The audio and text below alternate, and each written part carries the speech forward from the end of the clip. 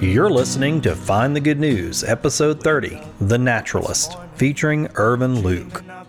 This episode of Find the Good News is sponsored by Parker Brand Creative Services, a branding agency that thinks sideways, pushes forward, and gets your brand up.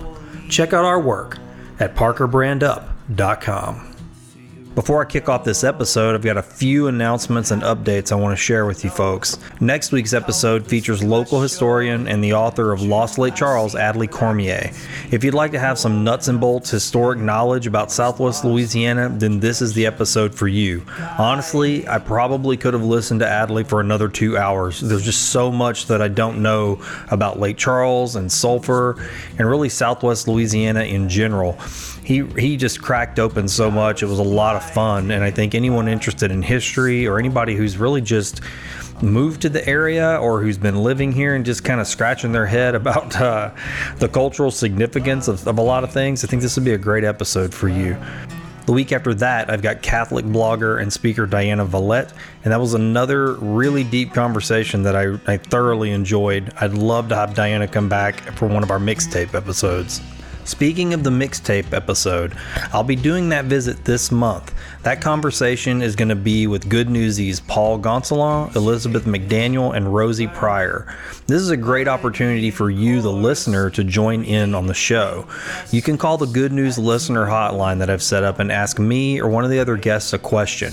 If you've listened to the show, then you know there really are no fences, and in fact, I actually prefer if we jump over the fences sometimes. Call in with a question and I'll play it for the guests. It could air on the show. That hotline number is 802-459-1668. That's 802-459-1668. You can also get that number on the website at findthegood.news. That's findthegood.news, just in case you can't remember the number. I've got some other new things coming up that I'm not quite ready to fully announce or reveal just yet, but if everything works out, it looks like I'll be putting Find the Good News on wheels. These special road trip episodes will be a lot of fun with some new features. I'll tell you more about these episodes as they develop. We're just now kicking around which guests are going to be on those shows, but follow us on Facebook and Instagram and Twitter, and I tend to post some information there that you won't hear on the show and updates about things that are right around the corner. This road trip's going to be a lot of fun, and it'll be more of a multimedia experience. So if you listen to the show, you'll be able to see videos and pictures that are relevant to the things that me and the guests are going to be talking about. It should be a lot of fun, and it's just a way to keep expanding the podcast platform. As always, as a listener, you can help keep the good news free by subscribing to the podcast through your favorite listening app or by leaving a review. Another great way to support the show is to use one of our advertisers next time you have a need for their services. Yes, this episode will have more advertisers in it. So the next time you have a need and you do use one of these advertisers, let them know that you heard about their services or their products on Find the Good News. In an effort to keep the show untainted, so to speak, I'm going to really work hard to only include advertisers that offer good products or services, things that I would actually use myself or that I am using myself. So just keep in mind, we're not going to let this show be overrun by just any type of advertisements. It's going to be things that are going to be relevant to the show, or sometimes even guests who offer services that have been on the show. I really do appreciate all the ears, minds, and hearts that are tuning in. I'll keep looking for good news and sharing it if you keep listening. Now, let's press play on a little good news. Irvin Louque, the Tooten Park Programs Manager for the City of Lake Charles, came by and visited me on Find the Good News. Through his job as Programs Manager, Irvin has an opportunity to impact and educate the community on exactly how important it is to kindly consider and engage the natural world with care. After talking with Irvin, I've learned that I need to change my language because there is no natural world over there, around the corner, or in some far-off place that we have to visit. Irvin stresses that the beauty and diversity of the natural world is everywhere, not just in our city parks and nature retreats, and it's certainly not something to be feared. He reminds that we can touch nature in our yards, our homes, and within ourselves. It seems to me that this is his mission, to cultivate an individual and social awareness about the relationships between people, creatures, and the environments we all share. He's furthered that mission by forming the Southwest Louisiana Master Naturalists, a group that regularly offers nature observation, study courses, and events, including backyard bird counts, nature walks, insect studies, as well as plant species identification and management. To be honest, I didn't know all of these activities existed right here in Southwest Louisiana, and that I could take part. Making efforts to harbor a high consideration for nature and its processes is not just a paying job for Irvin Louque, it's a way of life. He's turned his childhood interest in our flying feathered brethren into a profession and message that is sorely needed today more than ever. We share this world and we need to live like it. We should strive towards deeper looking, conscious production and consumption, and consider the relationships, the interbeing between ourselves, our environments, and the tapestry of life that we engage with each and every day. From Irvin's perspective, it seems everything is important and is worth understanding.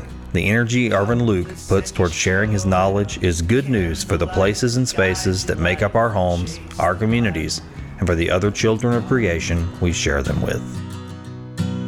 Wake up, it's morning. You're dreaming up a story I can hear the way it's going, 'cause you're laughing in your sleep on the path to your deliverance, and a holy wall of light pouring through your window. Old news, bad news, fake news. Sometimes you just want to shut it all down and get no news at all.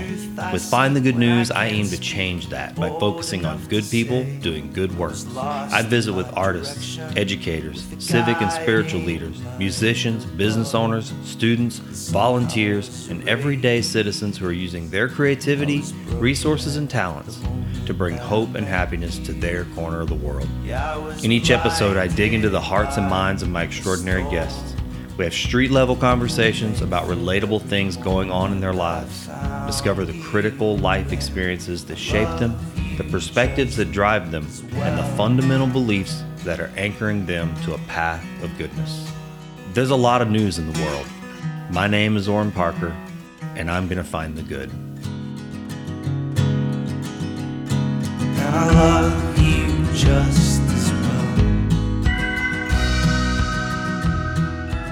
Man, I tell you, I've got probably 10,000 questions I could ask you, though. I'm so fascinated by what you do.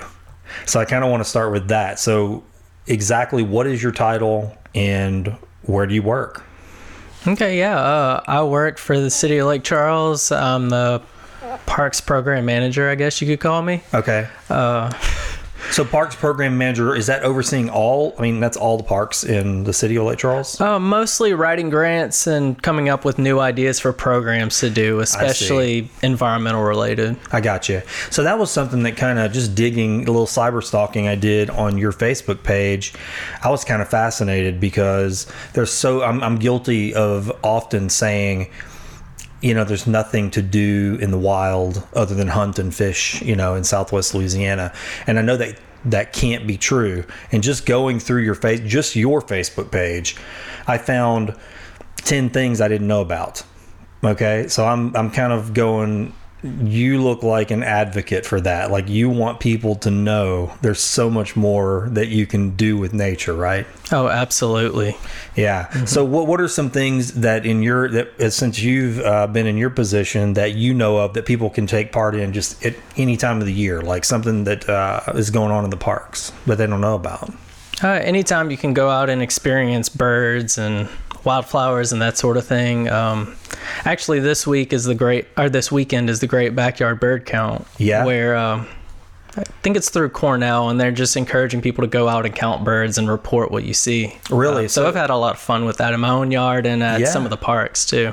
So when people get involved in something like that, what do they need to do? I mean, do they just take pictures? Do they just try to identify them using some sort of a bird identification app or book, or what's someone's best option for participation? Oh yeah, a lot of those, especially with birds, since they're hard to get pictures of, you want to go out and learn a little bit about it first. Sure. There's some good websites like allaboutbirds.org and such, but basically just go out, see what you can identify, and report a checklist. Okay. Well, I'll tell you, it's kind of auspicious that I'm meeting with you today. This morning, I'm I love to watch birds, and so that's my favorite thing to do, is to get up, especially on the weekends when I have more time, is to go up before sunrise and have this one oak tree in my front yard, and we have feeders hanging all around it. And I love to sit there and just see the birds come through and just be really quiet and watch them, and then just watch the different waves that they come in. You know, I'll have the little sparrows for a while, and then I'll have some of those red-winged blackbirds, you know, that come through, and I'll get these cycles, you know, and I just love doing that. But this morning I go out there with my coffee, and I was really startled because my wife's rocking chair, which the back is facing me, starts to kind of move, and this huge bird, I thought it was an owl, comes flying off of the porch up into the oak tree. It was a hawk. And I thought it was so strange. It's like, so this hawk was just sitting in my wife's rocking chair, you know. And I thought, well, that's interesting, because I'm going to be talking to you today, you know. But it was really awesome. Neat, man. I mean, he sat there, I don't know, 5-6 minutes and just kind of eyeballed me, you know. But you know, I told my son later in the day, I said, you know, we've been seeing a lot of these hawks lately in our neighborhood, and a lot of them come back to the same spots, I've noticed. You know, and I don't really know a lot about why, but you know, it's just neat to see those types of things right there in your neighborhood. Oh yeah, absolutely. Yeah. I mean, birding to me is, I don't know, it's an easy hobby. You know? It really is. Just the past weekend, I've seen about 18 or 19 species in my own front yard. Isn't that something? I mean, is that because of the time of the year right now? Are we in the middle of a migration right now? Not right now. We're about a month before migration really starts. There's just a lot of wintering birds, and they're starting to get revved up and ready to go migrate back to up north where they came from. So they're getting excited and fueling up, I guess, and then they're going to head out. So what types of things are people going to be able to see when that migration starts? Things that they wouldn't see normally? Oh, a bunch of colorful birds, tanagers and warblers especially. Just find a mulberry tree, really. Yeah? Oh, really? Oh, yeah. We have one in our backyard, but it's not really something you can see. It's kind of off the beaten path. I have to feed in the front yard where we can watch, you know. I do notice when I put out different feed, I get different birds sometimes. Started putting mealworms out, and I got a whole different type of bird, you know, started coming around. So I don't know, is the smell of the mealworms or what it was. I have all kinds of questions about this because I don't know a lot about it, but I know I enjoy it, you know. And I always tell my wife, I said, you know, it's just, I'm going off no information, but it's interesting to watch them change. But I'm fascinated by how that communication begins, that there's a new type of seed out or a berry, or how do the birds communicate with each other to know that this is now here, and bring in their type of bird. There's just interesting things. I guess watching nature is really fascinating. On your page, you post a lot of things like that, telling people to look down and look closer. You know, where does that start at for you? Like, where does that passion for that begin in your life?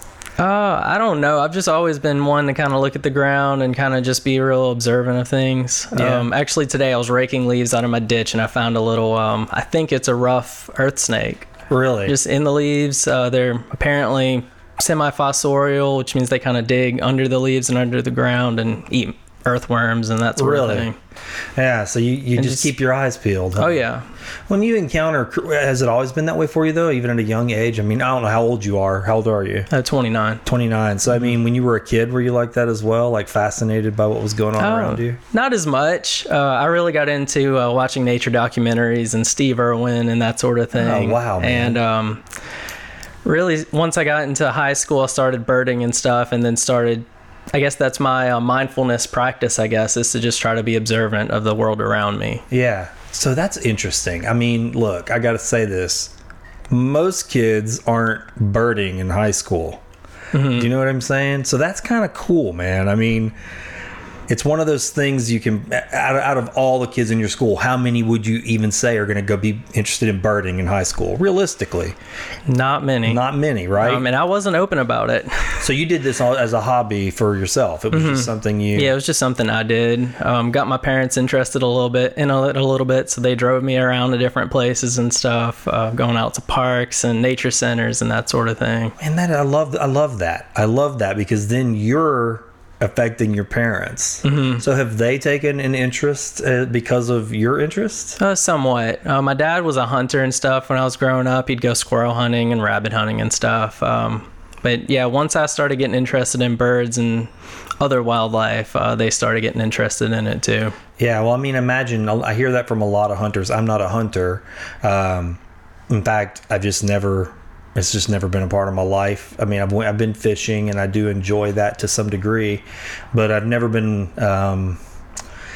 never been drawn to go hunt a creature. And so it just wasn't for me, but I do hear a lot of hunters speak that way. You know, they get to see a lot of the natural cycles and they're watching those things. I mean, as it relates to hunting. So there is an appreciation there. So that's interesting. So you and your dad would have that kind of connection, I guess. It's just a little different whenever you're just observing, you know, and you're not hunting. Yeah, definitely. There's still that seeking out aspect of it, or the hunting aspect, just without the killing. Yeah, no, I totally agree. My son and I were just having that conversation. I said, you know, just sitting and watching a creature and not imprinting yourself upon it.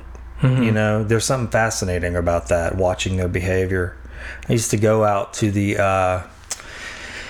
at the border between Texas and Louisiana, right there on the Sabine. You know, they had the boardwalk out there. It was like a nature walk out into the marsh, and I used to love going out there and watching the herons fish. You know, in the evening especially, they'd be out there walking slow. And I always used to say that it looked like they were doing Tai Chi. You know, the way they would just so slowly move across there, and then out of nowhere, just like a lightning strike, you know, and reach down. It's a pretty beautiful thing. Yeah, it really is. There's something spiritual about it for sure, I think, when I'm looking at creatures like that. I don't know. I had a lot of common ground with you, and just the way you... I go for a little morning walk here on the sidewalk, and as you can see, there's nothing... At first blush, there's nothing there. Yeah, I mean, it's just definitely a lot of traffic, cars, a lot of litter, you know, which is almost hard to not find litter in Southwest Louisiana. But I always try to look past it and look at the smaller things, you know, the things that we might normally blow by. And as a meditation, that has been very, very powerful for me to find beauty even in kind of an ugly place, you know. So I don't know. I think sometimes we can blow by a lot of beautiful things. Oh, it's really easy to, especially in today's world. But when you slow down and just sit there and try to observe something that you may have walked by 1,000 times and not even noticed, it's nice. Yeah. One of the things that kind of fascinated me about you, and just again cyber stalking, was all of the different types of things that it looks like are going on at the parks as far as research goes. And again, I'm going to ask you to fill me in on the kaleidoscope of things that are out there, because I'm kind of ignorant. I was just beginning to scratch the surface on what you shared. But I mean, I saw mosquito research, partnerships with Magnese for research. I mean, what all kinds of things are going on in our public parks that us as the general public just aren't aware of? Yeah, at Teuton Park and Riverside Park, that's where my job focuses, and we have a lot of invasive species out there. So we actually have air potato is one of the worst invasives. It's like kudzu. It grows 70 feet a year. It's a vine that climbs up to the tops of pine trees. Really? And air potato? Air potato. I've never heard of that. That's crazy. So big aggressive vine that's got these huge heart-shaped leaves on it. Okay. And it produces these tubers. Well, they look like tubers at least, that hang from the vine. I see. And LSU and Southern are starting this program where they release these beetles that eat only that species of air potato. Really? It started out in Florida, and a couple of professors, one at LSU and one at Southern, they're a married couple, and they came over from Florida, so they know the people there, and they started releasing those beetles here to control it. Has it been effective? It's hard to say. We just started releasing them in August. I think we'll release some more this year. But they have a graduate student on it now that's actually going to be assessing that to see how effective it can be. So that type of thing takes a while, yeah? I mean, you don't just like drop those types of creatures in and then all of a sudden you're going to see an immediate result. Oh, you see some results, but I mean, we have a couple of acres of air potato and we release 200 beetles, and they're about the size of a ladybug. So really? You see, evidence of them, and you see their larvae eating the leaves and stuff, but it's going to take years before they get to that point to where they actually control the air potato. Okay. Well, that's interesting. So I didn't know any of that was going on. It's not something that I guess as a general public, it's not a lot of media around that type of thing. And then honestly, that leads right into the show. I mean, the whole point of the show is to try to give a little bit of light to things that maybe are going on in our communities that are good that we're just not aware of, So the bad things get a lot of attention. Oh, they really do. And tons of discussion too. When you point your energy at something good, we can change that a little bit, I think. So what else is going on with the parks? I mean, that people don't know about that they're being utilized for? Oh, yeah. We have McNeese classes that come out. I'll actually be leading bird walks for McNeese ornithology class in March. Bird walks, what are those? We'll just walk around, and a lot of the students aren't very experienced in identifying birds yet, so I'll help them identify and learn how to find different species and that sort of thing. And we'll do one at Tooten Park, one at Riverside, and then I'll go in my own time and help them out at Sam Houston as well. So how long does something like that take, a bird walk? I mean, I know the different size of the park would matter, I'm assuming, for the length. It does, but about an hour and a half to 2 hours. Okay, so they would go out there, and then basically you have some sort of a resource for them to help them look, or is it just kind of a free-for-all, everybody just sort of looks on their own? We'll walk together. I have binoculars that they can share, or I have enough for each one. They can use ours, and we can walk around and just see what we can find. Yeah. And I actually do that with the public as well at Tooten Park the first Friday of the month. Really? At 9 a.m. and at Riverside Park on the third Friday. And that's just open to anybody who wants to come? Wow, how many people are showing up for that type of thing? This past one, last Friday at Riverside Park, we actually had, I think, 8 people came out. Really? And that was one of our bigger turnouts. Yeah. Usually it's between 4 and 8. What do you consider a manageable size for something like that?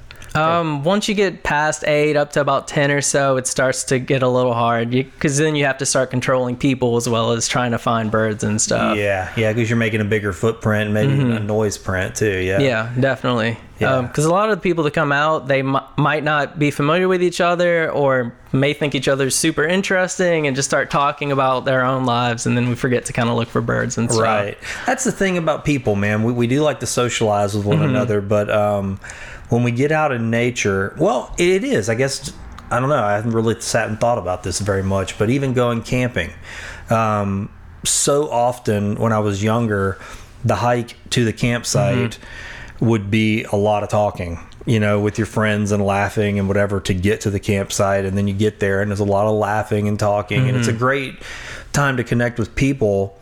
But as I got older, I've enjoyed going whenever I don't have that, where I can just be totally quiet and not have all the communication going on. I can actually observe, and sink in a little bit, Yeah, definitely. I mean, the fellowship's nice, especially if you don't know each other and stuff, and you're interested in some of the same things. So I even thought about, well, maybe we can get together 30 minutes early. We can kind of talk and get that out, and then go out and look for birds. Yeah, I think it's cool to know that exists. I didn't. Again, it's my own fault. And it's my own ignorance, that I didn't know that was going on. I mean, there's just so many things going on. It's hard to keep track of everything. It is. It's true. But, I mean, if you don't sit down and just like putting together the show and looking for people that are interesting and doing good things in the community, focusing my attention on that, I'm seeing more people, right? I'm seeing new lights, I guess, in the community that I was not aware of.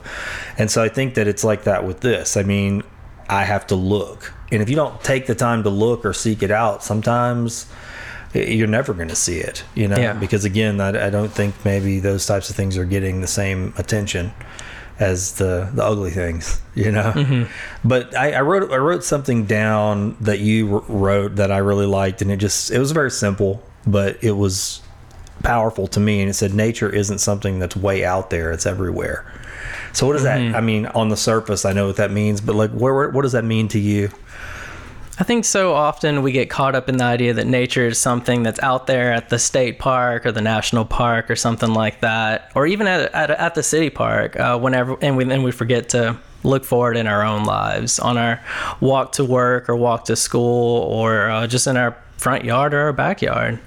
Yeah. Like today, I actually mowed the grass in my front yard, and I left this stuff in the backyard because there's a lot of wildflowers out there that most people probably would just mow over and not think much of it. But there were some bees out there and just cool stuff. Yeah. Well, that's sort of been something since I was young as well that sort of stung me a little bit, is that we, and it goes back to what I said earlier, when it comes to natural things and other creatures, we create a lot of barriers and walls, and it's like, this is ours and that's theirs. And then we as people, as a creature ourselves, continue to take more of theirs without giving as much back, you know? Mm-hmm. And so I like the blend of the wild spaces where you get to have a little bit of encroachment of nature and allow some of it to come back, you know? Mm-hmm. I think that a lot where I live, because we have some really beautiful oaks out there in Carlos, but I've noticed over the last year, you know, you start to see homes that are for sale now in the signs, the realtor or whoever it may be, the property manager, has got commercial property, you know. Mm-hmm. And what I know that means is eventually, because I've seen it before out there, is that those big oaks are going to be gone. They're not going to come in there and say, this oak is very big, very majestic, let's build around it. Mm-hmm. Let's leave these things in place. Those things are going to get completely just cut down, and there'll be concrete and some kind of business there, or strip malls. And I know that's where it's headed. That kind of stuff just stings me, because I think, what's the value mm-hmm. of just leaving something natural in place? But I don't know that we're really fully thinking about that here right now. No, I don't think we are. And I think even when some people are thinking that way, they may not know enough about the tree, because I do see some places where they're saving live oaks. They'll build a parking lot around it, but then later on the tree starts looking bad. They didn't save enough room for the roots. Right. And then it ends up dying 10, 20 years later. Right. At time scales that we don't even live in, really. Right. We're not thinking on those mm-hmm. scales. You kind of mentioned that. You mentioned mindfulness right out of the gate. What does that mean to you in that regard, being mindful? I think it's paying attention to the small things and to your surroundings and to yourself by extension of that. Yeah.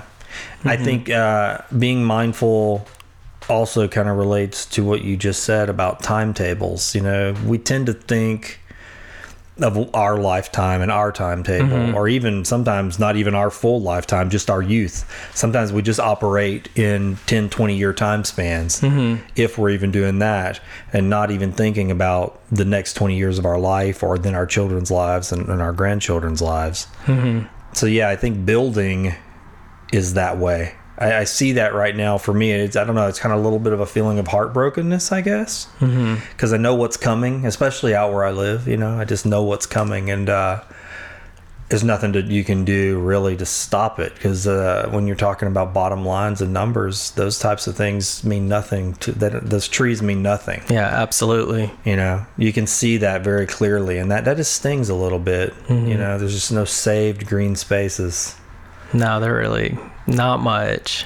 So I guess in a way, sometimes the parks are really the only places we have that are like that in our communities, right? I mean, we're mm-hmm. lucky to have those. And I honestly think we have nice parks around here. Oh, we really do. You know, Drew Park, I mean, you can really get out there and see some really beautiful, really majestic oak trees. Mm-hmm. I mean, I think it's a nice park. And there's some work going that's about to begin, or already beginning out there, I believe. Yeah, right? I think it's probably about halfway done now, okay. Renovating the walking path, I think. Yeah. The rest of the park's still open, though. I was out there earlier this week.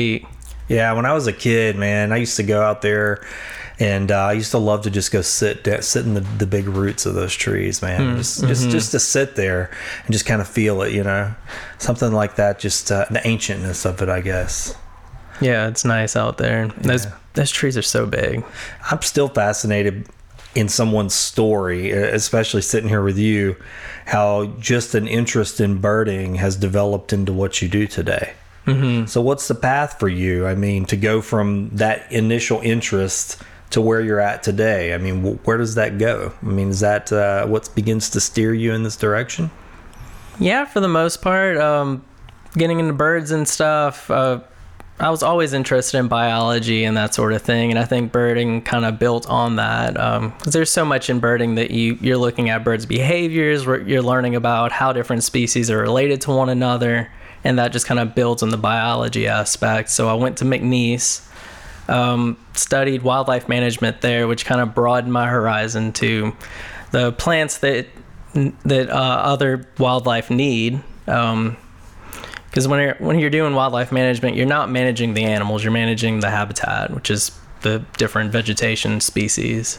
And that just broadened my horizon to trees and wildflowers and stuff. And then you start learning about the insects that need those specific species, and then the reptiles and amphibians that may eat those insects, and it just builds on everything. You're walking right into one of the words I wrote down I wanted to talk to you about, and it's a word that's thrown around a lot by one of my favorite writers and teachers is Thich Nhat Hanh. I don't know if you're familiar with him. He's a Zen Buddhist teacher. Oh, I'm not familiar with him. You'd probably like his writings, Okay. honestly, just looking at the type of stuff you're interested in and then what you do. But the word is interbeing, and he uses that word quite a bit. And I want to read something that he wrote and get you to tell me what you think about this. Okay. One of his sayings is "Smile to the cloud in your tea." And then he writes this: "When you look into your tea, what do you see?" And he goes on to say that he sees a cloud floating in his tea. Yesterday, the cloud was up in the sky, but today it has become the tea in my cup. What do you think about that? What do you take away from that when you hear that? From your perspective, and what you do and what you just described. I mean, you just said give this beautiful description of, the reptiles that eat the insects, and the way things are moving and connected together. I mean, does that ring true with you when you hear what he's saying, the cloud in your tea? Oh, yeah, definitely. And taking it from a little bit of a more literal perspective, I guess. Sure. Thinking about how tea plants are grown and the clouds that nourish those tea plants with rain, and just, certain different types of tea need certain amounts of shade and cloud cover and all that kind of stuff. And tea, my wife loves tea, so I've started to develop an interest in it. Yeah. And there's so many different kinds and so much variety within it. It's almost like wine or any other craft beer or something. It's just so many different kinds. So yeah. And you're looking at, like you said, the environment that it's grown in, the temperature, the altitude. Yeah. It just ties into, to me, I thought of that when I was kind of researching you, because I thought, you seem like the kind of person that would make sense to. And you get that everything's sort of interconnected. You take one little component out and the whole thing could potentially topple apart and have to readjust, and fill that space. And I'm happy, I know it. If you're like me, then you've got a long wish list of things you need to do around your house. Things you just can't get to. It's not that I don't want to do them, but between my responsibilities at work, producing this show, and squeezing in some valuable mental downtime, I can't seem to get around to fixing the small stuff, and the big stuff is just waiting in line. To be honest, it kind of stresses me out. Maybe you're stressing out too. Well, stress no more, because I've got good news. My friend Ben Von Duke has started a handyman service, and he takes the mystery out of getting these things done. Ben Von Duke is not just some guy that calls himself handy. He knows what he's doing, and he knows a whole lot. Not only is he an experienced and professional carpenter, but he's kind of a Duke of all trades. What I love is that he's created an a la carte price list of services, so you don't have to worry about getting in your pockets too deep before you're ready. He'll fix your running toilet, install appliances, replace fixtures, install ceiling fans, repair sheetrock and concrete, and a whole lot more than that. Look, I'm not too proud to say this, but sometimes it takes me 3 times as long to fix something because I've got to get online and search videos just to figure out what tools I need. Then I have to go buy the tools that I don't have, and then kind of sort of come home and do the job. I don't have to do that anymore because Ben Von Duke will do it and do it better. On top of all that, he's just a good person, someone you can trust. He's honest, he's kind, and those are things that I value highly, and I bet you do too. You can get a hold of Ben Von Duke, the Duke of all trades, the good old-fashioned way, by using the phone. Call or text Ben at 337-540-1355. That's 337-540-1355. He'll send you his service and price list, and trust me, his prices are more than fair. And do me a favor, When you do message Ben at 337-540-1355, tell him you heard about the Duke of all trades on Find the Good News. Yeah, I don't know. I kind of envy you a little bit, to be honest, because it does seem like a fascinating profession, honestly. It really is. But, you know, I do a lot of stuff on my own, too, that's not just strictly with work. Honestly, I wish I could go outside more with work sometimes because I'm busy writing grants and all that kind of stuff. Yeah. So I do some volunteer work on the side so I can be out there. What kind of volunteer work do you do? One of them, probably my pet project, I guess, was starting the Southwest Louisiana Master Naturalist, where we're training other people to understand that ecology so that they can go out and teach and do community service and that sort of stuff. So you started that? Or did you just join it, or you're volunteering with it? I was one of the founders. Really? Me and David Booth and a few other people. I started contacting them. I knew he was interested in it, and then got a few more people from Wildlife and Fisheries and stuff, and we ended up starting up an organization 4 years ago, and we're in our 4th class now. So what does a person have to do to be involved in that? I mean, we involve a lot of people. You don't have to necessarily take the class to be involved, but we do encourage everyone to take the class. It's a 12-week-long program, basically, where you get to go out to all these different habitats and learn about different taxonomic groups, so birds, amphibians, and reptiles, fish, aquatic invertebrates, all kinds of cool stuff. This year we're doing fungi. Wow, so that's cool. So I mean, give me a motivator. I mean, for somebody like me, I mean, I'm in advertising, you know, but I have a high level of interest in the natural world. What's the motivator for someone like me just off the street to go be involved in something like that? Really, a lot of people join it because they just want to learn more. We've had people join it because they want to learn more about the species that they've been hunting and fishing for their whole lives. Yeah. And some people just go out and want to learn more so that they can further their own career, their own passion. Yeah, that's interesting, man. I saw that you were involved in that. I didn't realize you were one of the founders, and I really wanted to know more about it. You know, the word naturalist, I didn't look it up because I wanted to hear it from you. What does that mean, to be a naturalist? It's someone who is passionate about nature and is driven to learn more about it. And typically that person will record notes and record their observations so that they can share that with their friends and their family who maybe aren't naturalists, I guess.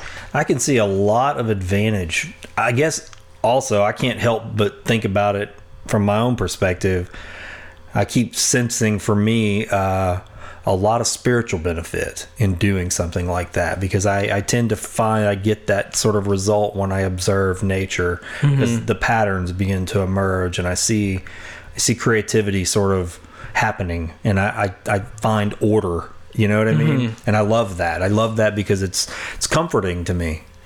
You know? Oh, yeah. And I don't know why nature comforts people in different ways. You know? It's not just interesting. It's also comforting, I guess. Yeah, definitely. And we've had a few people that have joined it that are more on the artistic side of it. I'm not an artist myself. Yeah. I love to see it and I love to be around it. But we've got a few people that paint or maybe crochet or make paper. Different things and all that kind of stuff. Yeah, that's interesting. And so they've joined that as well, and they're getting probably getting a different benefit from it than, you know, another person, but at the same time it's just equally rewarding. Yeah, definitely. And part of our course focuses on how to observe and how to know what you're looking at and that sort of stuff. So it's not all just you know, here's the biology of reptiles or something. Yeah. There's some of that, absolutely. A good chunk of it is that, but then we also to spend time how to identify different organisms or how to make good notes, that sort of stuff. Well, that sounds really interesting. Now, okay, you have to walk me down this path here. You said how to observe, and I know this is a part of the course, but can you give me a taste of what that entails? How to observe, deep seeing, deep looking at something. I mean, how do you teach that to somebody? Yeah, well, a lot of it's learning about different groups so that you know what to look for. Okay. So, for instance, we go out into the forest in January or early February, and you immediately think, oh, I'm not going to see much. It's kind of cold out. The trees don't have leaves on them. How am I going to identify this? But then we'll go out and look at different trees and stuff.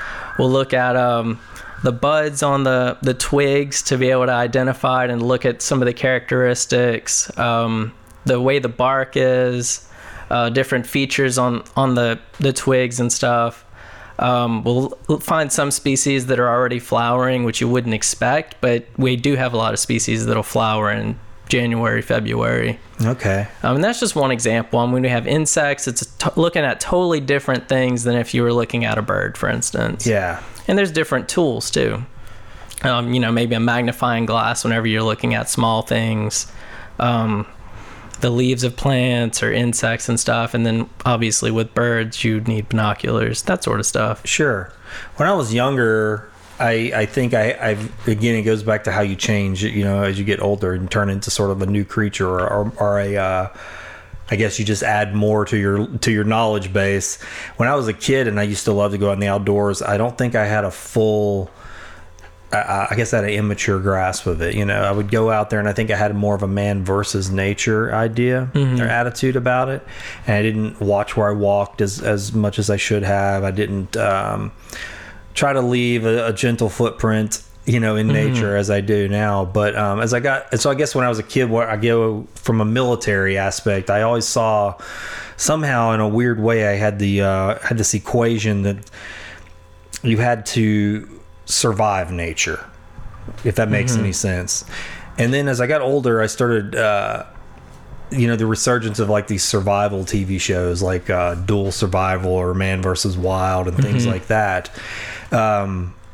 I noticed something, and I started really becoming fascinated with some of these guys that sort of cropped up, like Cody Lundin and Matt Graham, where they were considered survival experts, but they took a more naturalist approach. I mean, when you see those guys out in nature, they're not stomping all over the ground and they're not chopping down anything and they're not repurposing the environment to their needs. They're flowing themselves into the environment and utilizing what nature's giving them. And it's really a beautiful thing. It kind of opened my eyes. I mean, I stopped even thinking of those guys as survival experts. Even though they survive, I just go, they're not really having a hard time out here. They are learning about the plant life, the creatures, the temperatures, what to look for, and they just sort of flow themselves right into nature. It's kind of a beautiful thing. I don't know.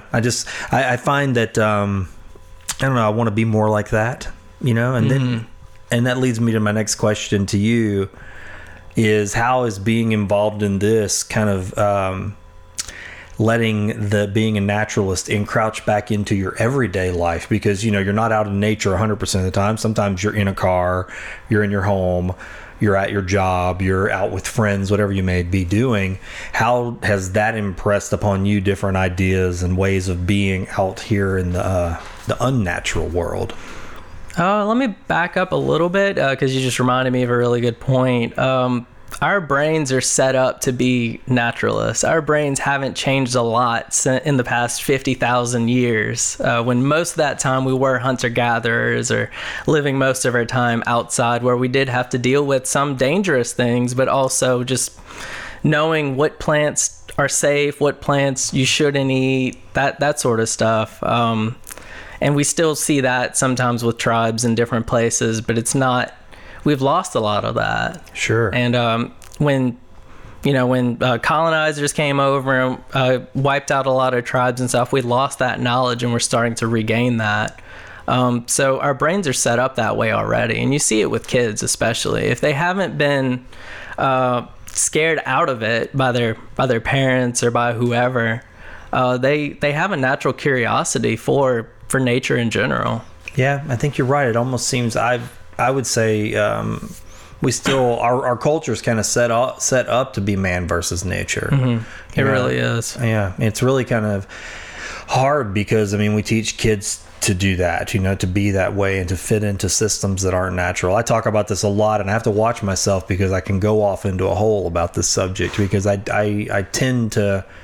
I brought it up on another episode. When I go to a place like the Gulf Coast and I'm alone and I sit out there for 4 hours or 5 hours, however long I can get that time, the sound of the waves, the sound of the birds, I begin to feel it in myself, like cycling, time begins to sort of melt away a little bit.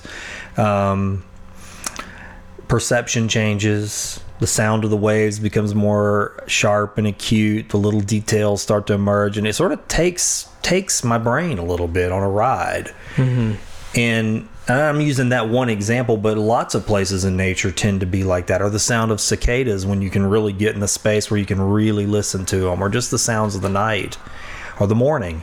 And unlike, you see, okay, I'm going to use this example. You hear what we're hearing right now. This is going to be on here. I cut this show, and I got fire trucks and ambulances every episode. And that's a good example of what I'm talking about. Nature doesn't provide us with these pungent interruptions. Yeah, you know what definitely. I mean? Sounds that are harsh on the mind, or sounds that alarm us, or creatures do that, I guess, but I don't know, there's just an invasion, I guess, in our world of technology and the clocks that we're forced to live in because the society's set up on them. And now those are getting thinner and thinner and thinner because we live in a 24-hour world. I think it's doing something to us in our brains that's not healthy. Oh, I think so collectively. Too. We have more depression, more anxiety, more stress, suicides up, you name it. I really... Again, I could be wrong and I have no evidence. It's just something that I've felt for a long time, that it comes from a detachment from something natural, something that is built into us, just like you said. It's definitely. And there have been studies where they've shown that even just seeing pictures of trees helps with some of that anxiety and depression and stuff, at least on a minor level. Yeah. Have you watched this thing on Netflix called One Strange Rock? Started watching a little bit of it the other day. Yeah, it seems like something you would like. I was watching it with my wife last night, and I was like, this is fascinating. I love this kind of stuff because, again, it really gets into the core of where we came from, what we are, how it's all connected, what makes life, It's fascinating, and how fragile it is. Yeah, for sure. Yeah. And that kind of, it made me think of you and our conversation that we may potentially have. When I was watching it, the first episode, I believe, was about our thin atmosphere and breathing, and they talked about the Amazon and rivers in the sky. And it got me thinking about something that you posted. You posted a picture of a tree that you had planted. And I wanted to see if I could get you to talk a little bit about what the value of planting one tree is. Yeah, planting just one tree over time, like trees are a part, it's going to sound a little technical, but trees are a part of our green stormwater infrastructure. As one example of their benefits, they suck up water from the soil, allowing that water to seep in and to get out into the atmosphere rather than flooding houses. And unlike other aspects of stormwater infrastructure like pipes and pumps and all that other stuff that we currently do, trees get better as they get older. Yeah. That one seedling's not going to make much of a difference. When it's 10 or 15 years old, it's not going to make much of a difference. But when it's 50 years old or 100 years old, each year just compounds on previous years and they get better and better and better. I'd never considered that. That's how, I'm ignorant. I feel ignorant for not knowing that. That makes total sense. I didn't even think about that as stormwater. So it's really an investment into the future 30 or 50 years from now. And there's a lot of other benefits too. Trees provide, especially native trees, provide habitat for a bunch of insects, which almost all of our birds use to feed their babies, basically. Most birds aren't going to feed their babies the seeds that they get from a bird feeder. Right. Trees provide shade and help our cities stay cooler in the summer especially, which I really notice when I'm out at the trails at Tooten Park. It's so much cooler in that forest than it is out over the lawn areas. Yeah. And mental health benefits, like we were talking about earlier. All kinds of stuff. I've always been fascinated by just an acorn.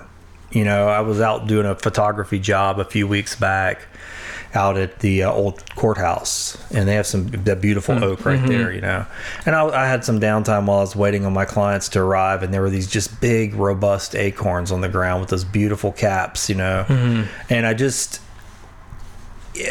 know. I don't know how to say this without sounding, this is not scientific, but I just am fascinated by what I'm holding in my hand has the code in it to make that majestic oak that I'm standing under. And I could crush that acorn under my foot and it's dust. Yeah. But within that dust, within that thing is everything. Obviously there's more to it than that. There's light and soil and nutrients and time, obviously, and nurturing. But when the situation is right, it's like magic. I mean, that has that potential.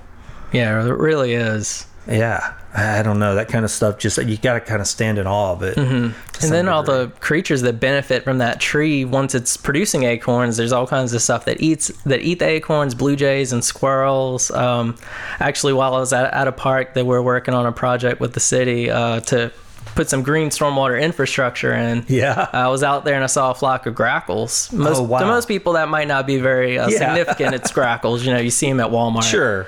But these were common grackles, and they actually, I'm not sure if they specialize in it, but they actually have an adaptation to eating acorns. Really? They have a knob, basically, on the roof of their mouth that they can use to open up an acorn. Oh, wow. So they'll roll the acorn around, and they can kind of slice the coating off of it, and they're able to eat the inner part. It's kind of interesting that you bring up grackles because grackles, some people I've heard call them trash birds, because like you said, they're at Walmart, eating diapers or whatever, laying in the parking lot, which is honestly just sort of an abomination into itself, but I think they're beautiful, when the light hits them a certain way. Oh, they really are. They did get a bad rap. They're doing what they have to do. And they're really, it's not them, it's us. Oh, yeah. That's not the problem. It's not that grackles are trash birds. We're a trashy creature. Yeah, definitely. Yeah, it's interesting. I mean, they do what they have to do to survive. We've been crouched in their space. And I don't know. I mean, I think... my son and I were talking about Zen rock gardens and looking at pictures of that type of stuff. And I said, there's a way to build with nature and allow nature to flow in and still have a human artistic fingerprint, but you can do that. It just seems like it takes longer. You have to put more thought in it. And it's not as immediately profitable. It's pouring a concrete slab, slapping a metal building together, and putting a facade on it. But the long-term benefit of that type of building, I mean, you just see that in older cultures, I think, is what I tend to... Sometimes I think we just aren't an old enough culture here. We're not ancient. We're not... you go look at ancient cultures, like China or Japan or any of these places that had... Their building techniques are just completely different than ours. And it seems like it's because they've been there long enough to understand, now granted there's the modern building techniques, but if you look at those ancient techniques, I mean, it's just sort of, I don't know, something soothing about it because it flows with nature instead of trying to command it. Yeah, definitely. And I love how in some of these cultures too, I'm thinking of Costa Rica. I went there and they're not, I mean, their cities and stuff, they're not ancient like China or anything, but there's some older Spanish type structures and stuff.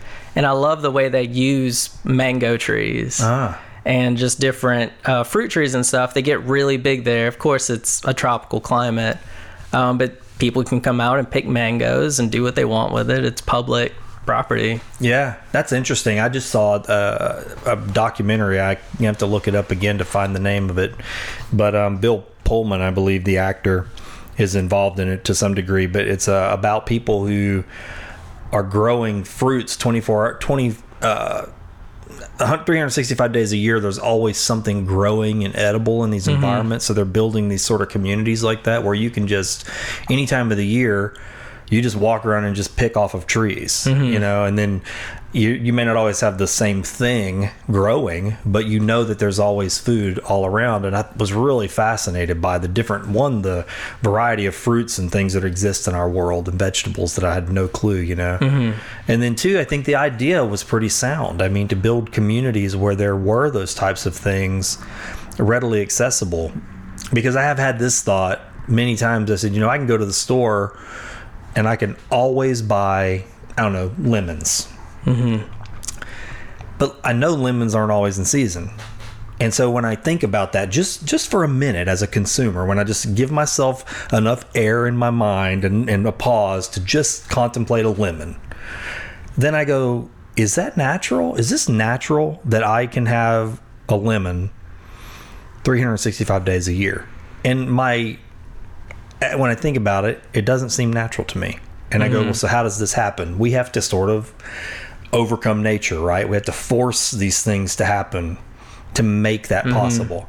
You know, we have to hauling, fuel, you know, controlled environments. All that takes energy, and it just seems unnatural, man. It's crazy, and it limits the variety in our diets that we can have too. Instead of only having, say, lemons in the fall, we can have it all the time, and it limits the other things we can have because, well, the lemons are, you know, in the store instead. Speaking of like public land fruit, I love picking fruit from parks and street trees and that sort of stuff. So I'll go out and find the Louque trees in March. I'm already looking at some of them because they've got fruit on them. Persimmon trees in October and November. Mulberry trees, which we have one at Tooten Park, the birds love, but people also come out and pick it. Do they? Oh yeah. I love the one in our backyard. When we get back there, though, the birds have usually had their way with it, honestly. I mean, it's not much left for us, but if you go back there, you think it's got leaves on it, and if you get close, it's just the birds just scatter. And I mean, you can go on the ground, it's a crime scene of, you know, mulberry juice and stuff all over the ground. Yeah, that is pretty fascinating. You know, I kind of had this sort of sad moment one time. I was at my grandmother's house, and they were trying to give away grapefruit. I mean, so many grapefruits. You drive in and just grapefruit everywhere, and you just can't give them away. You know, and some of them, they just rot on the vine, you know, because there's just not enough demand, I guess, for, you know, a backyard grapefruit, and everybody's got them. And it's one of those sad out of whack situations where there really is an abundance of something, but there's no demand for it, but yet it's there.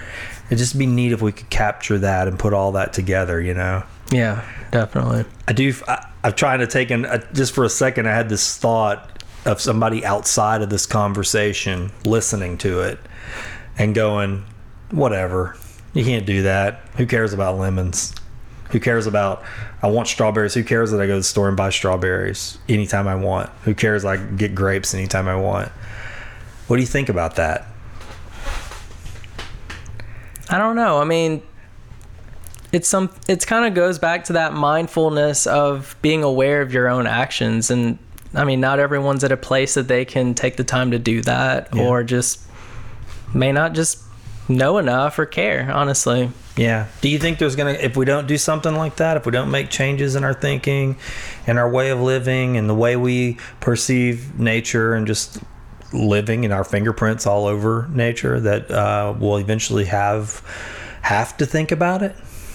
I think so. And I think that thinking comes from a few people getting that ball rolling. I think it's just not on a lot of people's radar. Yeah.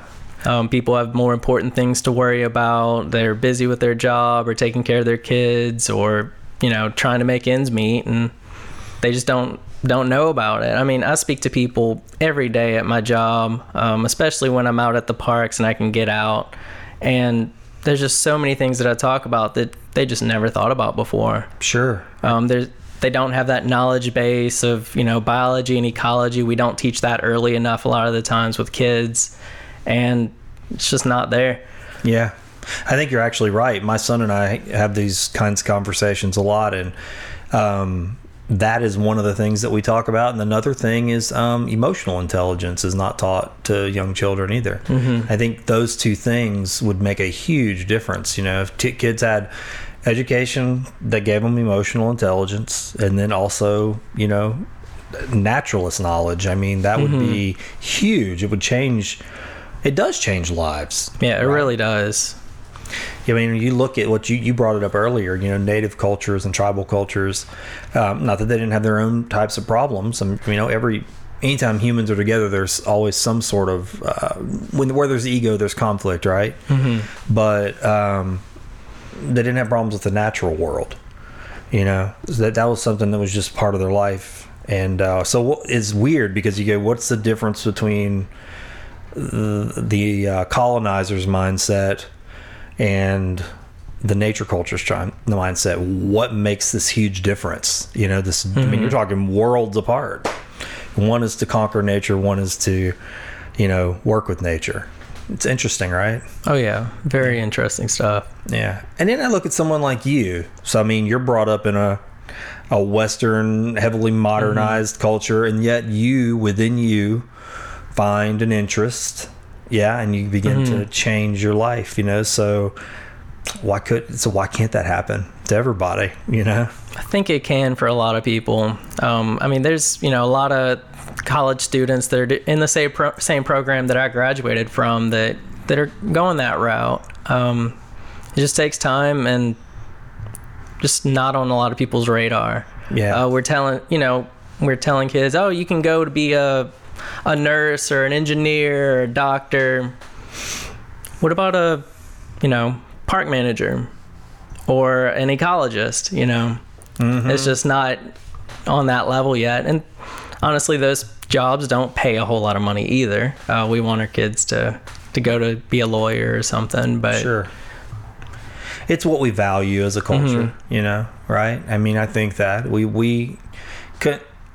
Oh boy, there's so much where you can go with this type of thing, because if you can breed desire in people for things and security and safety and comforts, then you can breed consumption, which is really great for people who manufacture products of desire, right?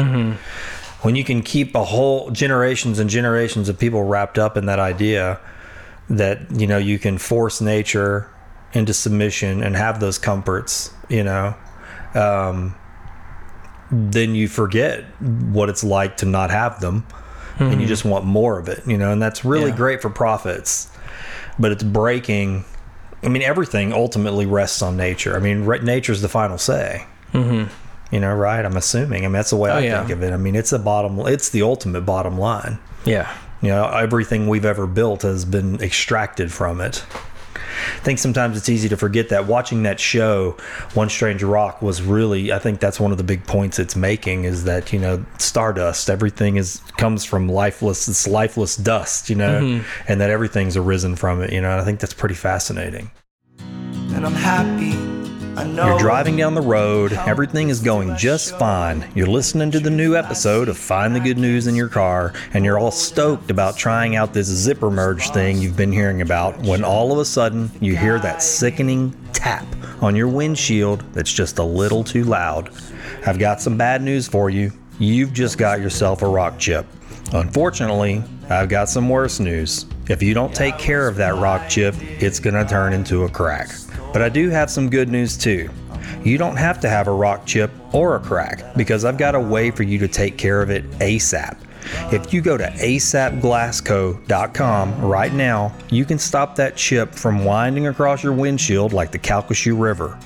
I used to be terrible about getting a rock chip, saying I'll take care of that later, and then later turns into this irritating crack that just spreads from one side of my windshield to the other. I should have taken care of it ASAP by scheduling a repair with ASAP Glass. ASAP Glass is local, right here in Sulphur, Louisiana, and they're mobile. Even better, you can get a quote right from your mobile phone at asapglassco.com. ASAP Glass is owned and operated by two of my best friends, lifelong friends, Dan and Kayla Smith. Dan the Glass Man will make sure his team of glass technicians gets to your job ASAP and make sure it's done right so you can keep that windshield crack out of sight. If you do get that rock chip and you don't take care of it ASAP, that's okay. ASAP Glass does complete windshield replacements. Remember, ASAP Glass is mobile, so you don't have to worry about finding time to drop your vehicle off at their shop. You get your quote at asapglassco.com. Make your appointment with Kayla, and then before long, an ASAP Glass van is on its way to your location. That's it. I know you're probably looking at a rock chip right now. Don't wait. Take care of it ASAP. Go to asapglassco.com on your mobile device and get a quote.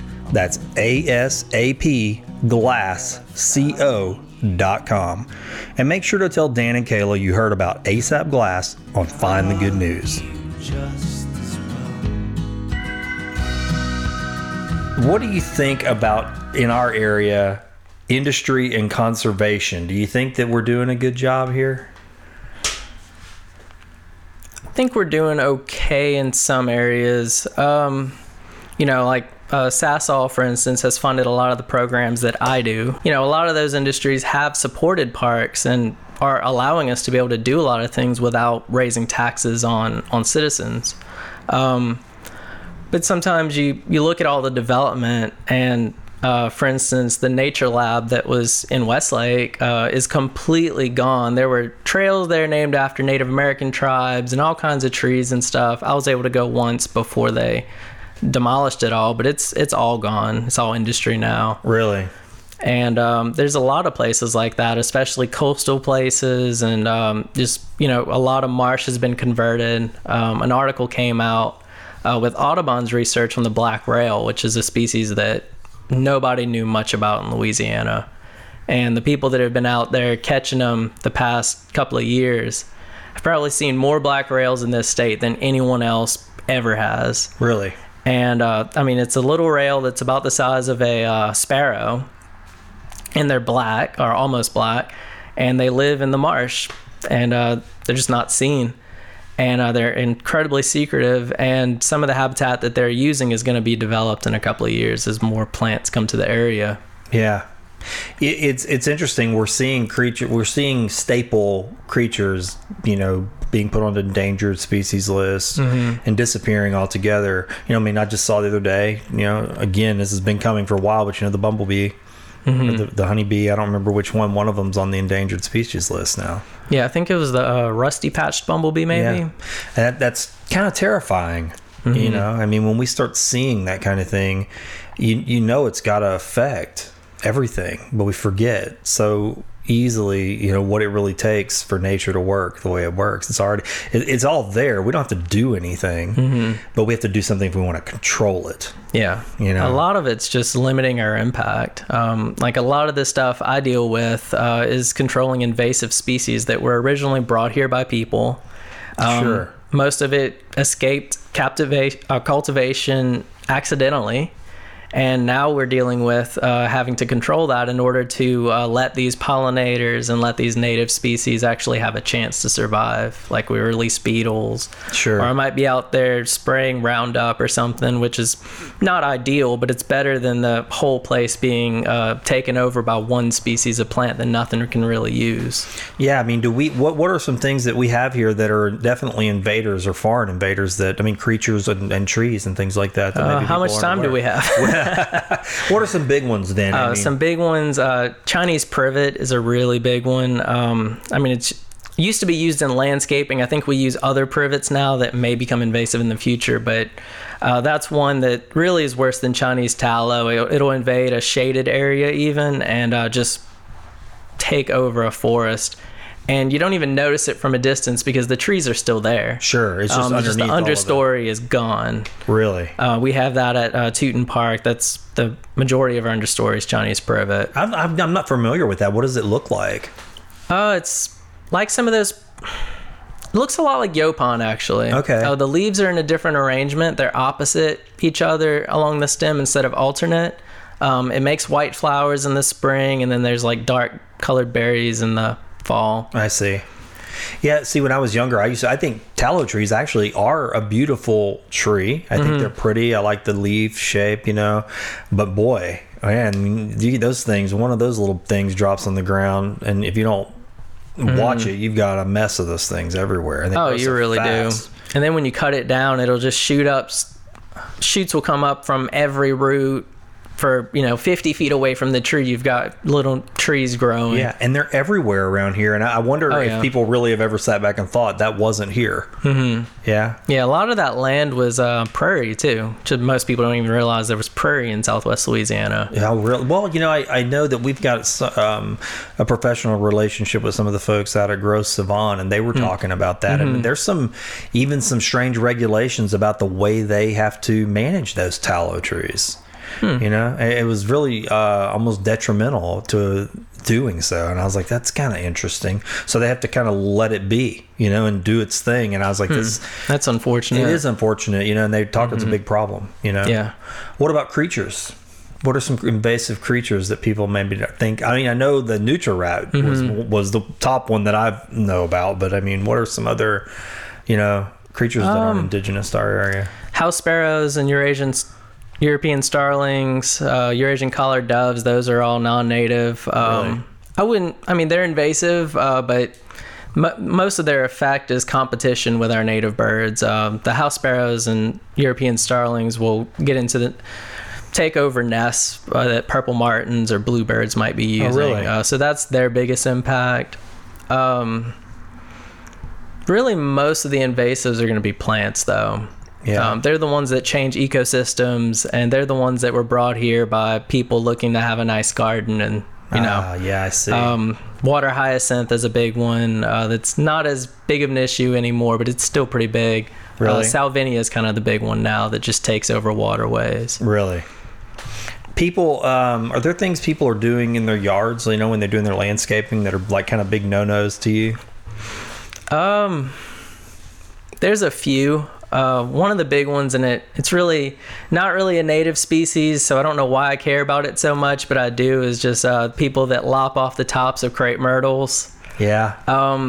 Really, the first rule of landscaping should be put the right plant in the right place. And if you have to lop the top off of a tree, you didn't plant it in the right place. Yeah. You know, people do that. I've heard people have even told us to do it, and I'm not going to lie, we did it one year. I haven't done it since.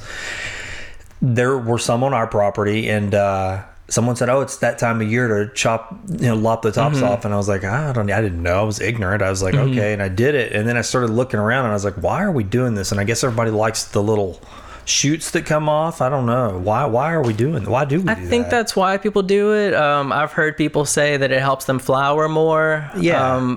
I don't think it does. Whenever you're making all those cuts on trees and stuff, you're opening them up to potentially disease coming in or invaders coming in, insects using the tree and damaging it that way. And the regrowth isn't as strong. It doesn't have a strong attachment point to where it grew from. I see. So it's more likely to be damaged when you have a high wind or something like that. Okay. I go to Natchitoches every year in August for a little personal retreat, and one of my favorite places to go is the Old American Cemetery there, and they have ancient's not the right word, but they have some old crepe myrtles in that cemetery. If you've never been there, you would probably like it just I'll to go check it out. Those crepes, I don't know. I mean, they look like they're 100 feet tall. I know they're probably not, but in the summer, and sometimes, you know, in I guess late spring, they tend to flower, and they're just beautiful in there when the sun comes through there. I've never seen crepes that big, but they have some I think they're called blood crepes.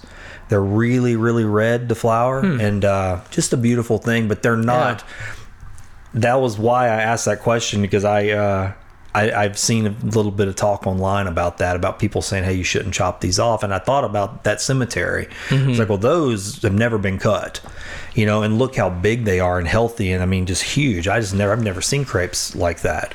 So I don't know. You're right. I mean, so that's one pet peeve, huh? So that's something. Definitely. So would you advise people to just not do it unless it's growing into something, or you know? Yeah, definitely. And if it is growing into something, I would even advise them to look for an alternative to plant there instead that's not going to get so tall. Yeah. I mean, we have a lot of native plants that could be used in landscapes that really aren't. I guess that's kind of my other pet peeve. What's that? Say again, please. There's a lot of native plants that we could be using in our landscapes. Okay. And we just don't, for lack of knowledge, I think is the big one.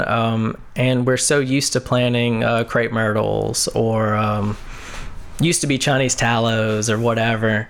Or even some of the people plant like sawtooth oak or Norway maples and that sort of stuff, and we just have so many native trees. Most people are familiar with the ones like red maple maybe, or southern magnolia, bald cypress, live oak. But there's a lot of others out there that could be used too, like the red buds. They're in flower right now. You see pink flowers in people's yards and stuff. That's an excellent native species. Really? Yeah, that's what I told my wife. I said, you know, when the spring, when we do stuff around our yard, I said, I've never been a huge fan of landscaping and having to things that are just you plant because they're pretty and then they're gone. You know, have to replant. I like the idea of things that you can plant and they just kind of spread out and come back. You know, because it's just a more stable look, in my opinion, too. It's more comforting that I don't have to have as much work to do, except maybe some pruning and trimming. Yeah, it's less work, and it helps create a sense of place where, you know, your yard has these species that you can expect to bloom every year at a certain time or come back to life after the winter. Yeah. And I think concentrating on crepe myrtles and other stuff, petunias, and, you know, the pretty common landscape things, if we landscape our whole city with that, what separates this city from another city in a different part of the world? Yeah, that's a good point. So native plants can really help bring that sense of place, and I think honestly, Lake Charles is pretty good about that with all the live oak trees. They're native and excellent trees, and some other stuff, but yeah. No, that's all good advice. I think that I think that when I go around and especially when the cleanest or most beautiful city awards are being judged, you know, when they're doing those tours, I've been to a few different cities and it's just what you said. The typical flowering plants are planted everywhere and they all kind of look the same, you know, to make Front Street, you know, or whatever's the main avenue look really, really great, but there's nothing unique about it. Yeah, I do like going to. I bring Natchitoches up again because you get, I guess, because it's an old city. You know, you get to see some really old trees in that city, things that have just really been there for a long time. Especially magnolia trees. Some of those magnolias are just Goliaths. You know, and I don't see them around here at that size. You know. Yeah, I wondered about that though. I was curious about your opinion about things we could do. The other thing I was curious about is things we can do inside of our home in our day-to-day lives to have a lighter footprint. A lot of it, I think, is just trying to not use those single-use plastics and stuff. I try to avoid using grocery bags and all that. Recycling what I can, although I know that recycling isn't the solution. It's what we can do now to help reduce our footprint until we get to a place where we're not needing those single-use plastics as much. Yeah, and then that's difficult. That's a hard habit to break. Even if you're trying to break it, you know, I mentioned this when I talked to John O'Donnell, I believe, on the show, just experimenting at the grocery store. When you go for a big grocery buy, seeing how many packages you can buy that are compostable or, you know, that don't have single-use plastic wrappers, that's very, very hard. It really is. Even if the outside looks like it is, what's going on the inside? There might be a thin cellophane film or, you know, a plastic tub, or it's everywhere. Yeah, it really is. One of the ways that I've done it is focusing on produce. I eat a lot of vegetarian dishes and stuff, and with a lot of produce, you know, in a lot of produce you can get carbs like potatoes and sweet potatoes and stuff. Sure. And whenever you get those at the grocery store, you don't have to put them in the cellophane bag. That's right. So I'll just bring my reusable bags and get as much produce as I can and then get a few other things. I gotta tell you, man, even today I thought about you because I was on my way up here to cut this, and I said, you know, we're out of coffee at the studio, so I'm gonna grab some coffee and some creamer, half and half. And so I was at the checkout line. I had two little half and half containers, the paper carton type, and a bag of coffee. And I told the lady at the checkout counter, I said, you don't need to put that in the bag. Because I knew what I went in for. I mean, I knew it was a handful. And so I get to the end and the guy looked at me and he said, you don't want a bag? And I said, no. He said, are you sure? And I'm going, yeah. And it like literally is this conversation. And his kid, he's probably 18 or 17. And I said, and he's looking at me with this weird look on his face. Like I'm this weird guy who wants to carry his groceries out in his hand. I mean, 2 handfuls, nothing else. So I knew he wanted to know why, you know, and I said, I'm just trying to cut down on my single-use plastic use. And he laughed. He was like, okay. and he went off to go bag somebody else's groceries. And I was thinking about that walking out of the grocery store, the irony that I was coming to talk to you, and I thought that's another thing we've got to change in our society is just this almost chuckling mentality of, oh, whatever. That's silly. Yeah, for sure. I had a guy one day, I brought my bags in at Kroger, and I try to, even the whole system isn't set up for that, right? I mean, because at the end of the counter are these little bag racks. I mean, ready to load and go. And so as I'm in line, I was thinking about that one day. I said, okay, I need to put all my bags on the conveyor belt ahead of time so they know, that's in front. Hey, use these bags. I'm buying for a family of 4, so I'm bringing home a pretty big cart of stuff. So they got a lot of packing to do, but I have enough bags to cover that. So I put them on the front. I tell them, hey, use my bags. And then you can see the look at the end where the guy who's bagging, he's like, no, I say an eye roll. It's just like, oh, I can't. It's breaking his system, basically. The rhythm he's got into. And so I try to go to the end and help him pack in the bags. And I just feel the whole awkwardness of the whole thing. It's like, I'm in his way. His system's messed up. He's not used to packing in these things. I get my bags and I feel like I'm a huge inconvenience to the whole system that's set up in there. Because if you look around, and I'm not patting myself on the back, I'm just saying, just observationally speaking, if I look around on a busy night, there aren't a lot of people with their own bags in there. So I'm breaking the system in that moment. I'm throwing everything for a loop. I'm slowing down the line. I'm not doing things the way that they've got everything set up. And you feel it. Oh, yeah. I mean, that's definitely the only way I can say it. There's that feeling of, I feel like I'm doing the right thing, but at the same time, I feel like I'm inconveniencing everybody. So there's that sting in you to go, well, let me just get in line, do what everybody else is doing. There's that sting inside of you where you're inconveniencing the employees, you're inconveniencing the people behind you. Oh, yeah. It's so much easier just to conform to what everyone else is already doing. Yeah. And so I don't do it to feel better. That's the other thing is I think sometimes there's that misconception when you're trying to make changes like this, just this one issue. I mean, we could talk about this one issue, right? Okay, forever.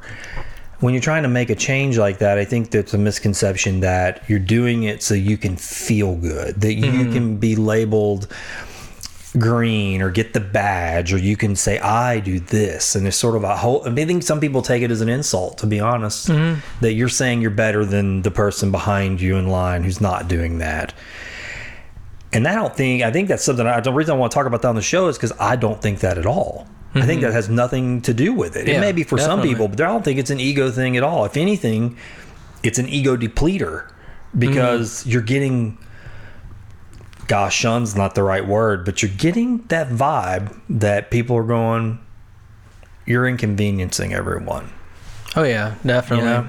And just, we're not, it's, for me at least, it's easier. It's easier than collecting my bag of bags later to bring to the store or just forgetting about it and it's taking up space. I have like 6 reusable shopping bags. I never actually bought any of them. They were given to me at events that I went to. Or my mom gave me one that she got for participating in a trash bag. They don't use reusable bags either. But yeah, so I just use the ones that I have. They're by the door. I pick them up whenever I go grocery shopping, and then I don't have to deal with all the bags afterwards. Yeah, man. I'm with you. Just fold them up and put them back whenever I'm done. Yeah. And that mentality of just being responsible for our own actions and picking up after ourselves, I guess, is something that we say we care about.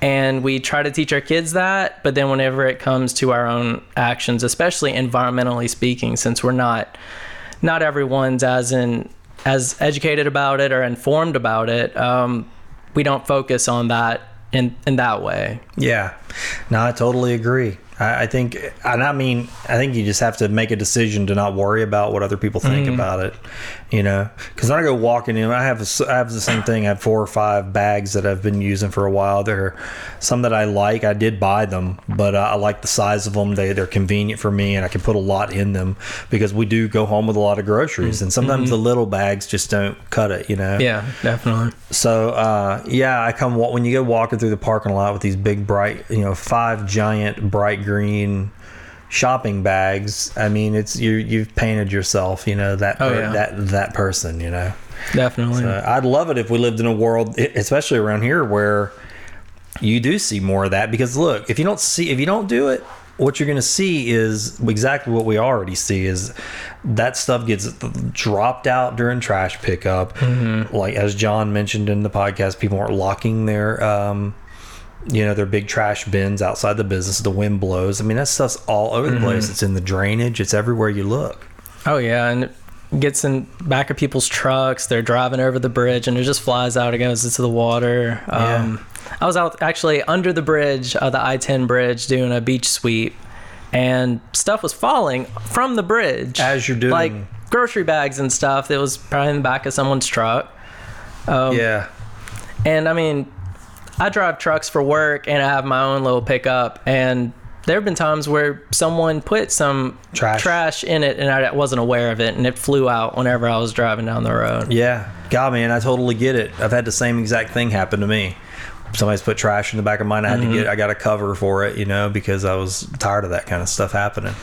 Yeah, I don't know, man. It's just a whole mentality that we have to take the time, change our pace, and I think some of that is what it is. You said it earlier that people are just trying to get by. Some people, it's like they don't have time to think about this, but at some point you're at DEFCON 4, where it's like definitely, we all have to do something collectively, or it's just going to continue to fracture. I don't know. There's not one answer. It's just going to take a little bit of collective. You're saying a lot of good things. I mean, by eating a different diet. That's part of it. And I mean, a lot of that responsibility for all of that got shifted to the consumer, say 60 or 70 years ago. It used to be the corporation's problem, and it got shifted to the consumer. Well, what happens when your consumers just don't have the time to worry about that? Right. I mean, I've been to Cambodia about this time last year, and there's plastic water bottles everywhere because people don't necessarily trust the water in their location, so they buy plastic bottles, and there's not that infrastructure to get rid of it. So it's just on the sides of the roads. Yeah. And it's worse than it is here in a lot of places. I mean, it's really bad. But how do you expect people that are building their way up? They just got to where they could afford a family motorcycle, smaller motorcycle than what we're used to. Yeah. And, they're trying to better their own life, and they just don't have the time or ability to be able to worry about all that other stuff. Yeah. What do you say, to that? Okay, so you've seen that with your own eyes. And so it's real, and you know what's going on, but there's that out of sight, out of mind mentality. I've talked about this a lot on the show, but you can go street to street and have a different experience. And like Sulphur, for instance, where you may have like a pristine, what I'd call pristine street, beautiful homes, and then turn the corner, and then you've still got blue tarps on the roofs, but on one street, it's out of sight, out of mind. They don't know what's going on the next street because it's not their problem. Yeah, it's not their problem. How do you tell somebody who lives in Southwest Louisiana to care about what they're doing, and that it's actually affecting people all over the world, that what's going on right here, their actions in their home matter globally? That's tough, right? It's really tough, and I don't know the answer to that. Yeah.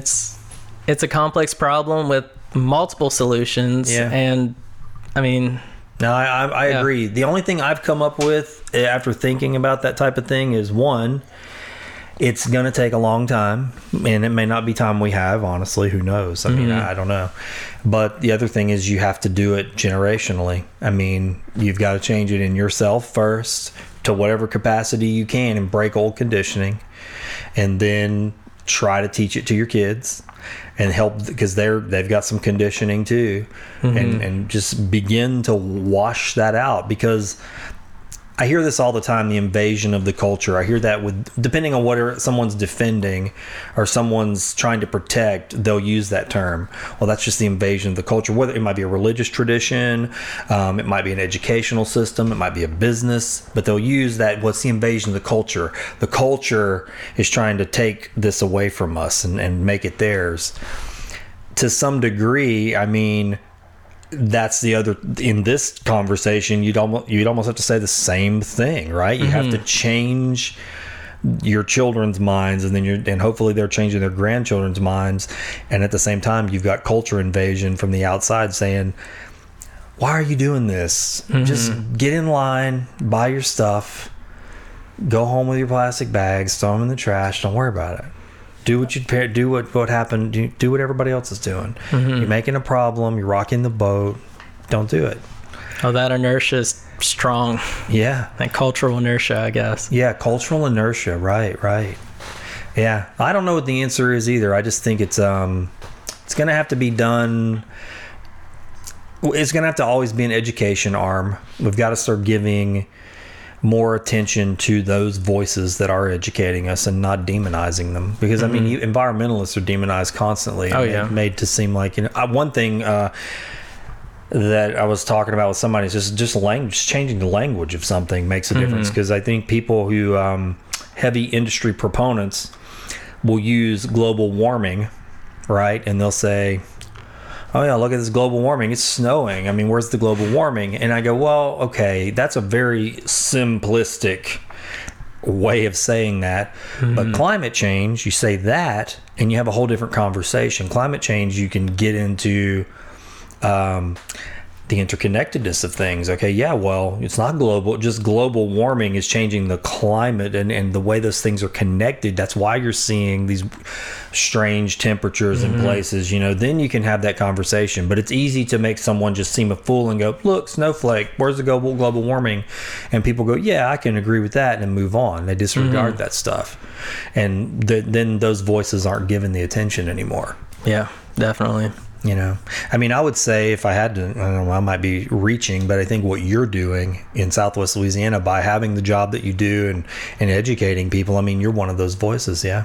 I try to, yeah. And like, speaking of climate change, teaching people about nature, they go out and see, oh, this tree is flowering earlier than it used to. Yeah. That's a really big interconnected part of that. And one of the ways that they kind of first figured out that the climate was changing, looking back at records from Henry David Thoreau, looking back at records from Aldo Leopold back in like the 1930s, and looking at this in those same locations, because we know where those guys were, just recently, and things are happening earlier. Yeah. You can see that in your front yard. Oh, absolutely. Right here in Southwest Louisiana. I would challenge anybody that's listening to what we're talking about, because I see it in my front yard, because I watched that oak tree. I've watched it ever since we lived there. And I mean, just in 12 years, it begins to show new leaves earlier and earlier.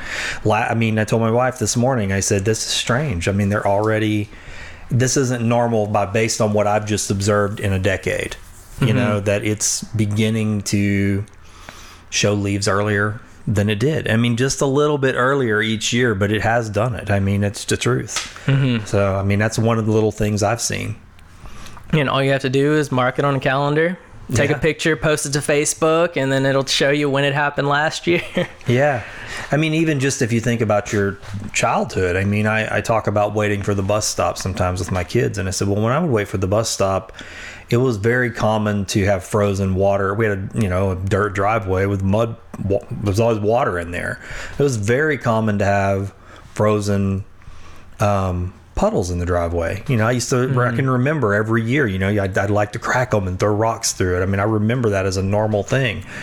That doesn't happen at all anymore, Yeah. So there's definitely changes. And it seems silly to someone's like, oh, you can't base anything on that. I'm like, well, same location, same time, year after year, just like you said. It's observation. Something's not the same, right? Yeah. It's very easy to see. We just don't give anything time to observe it properly. It's like, well, that's not happening right in front of my face right now, so obviously it's not true.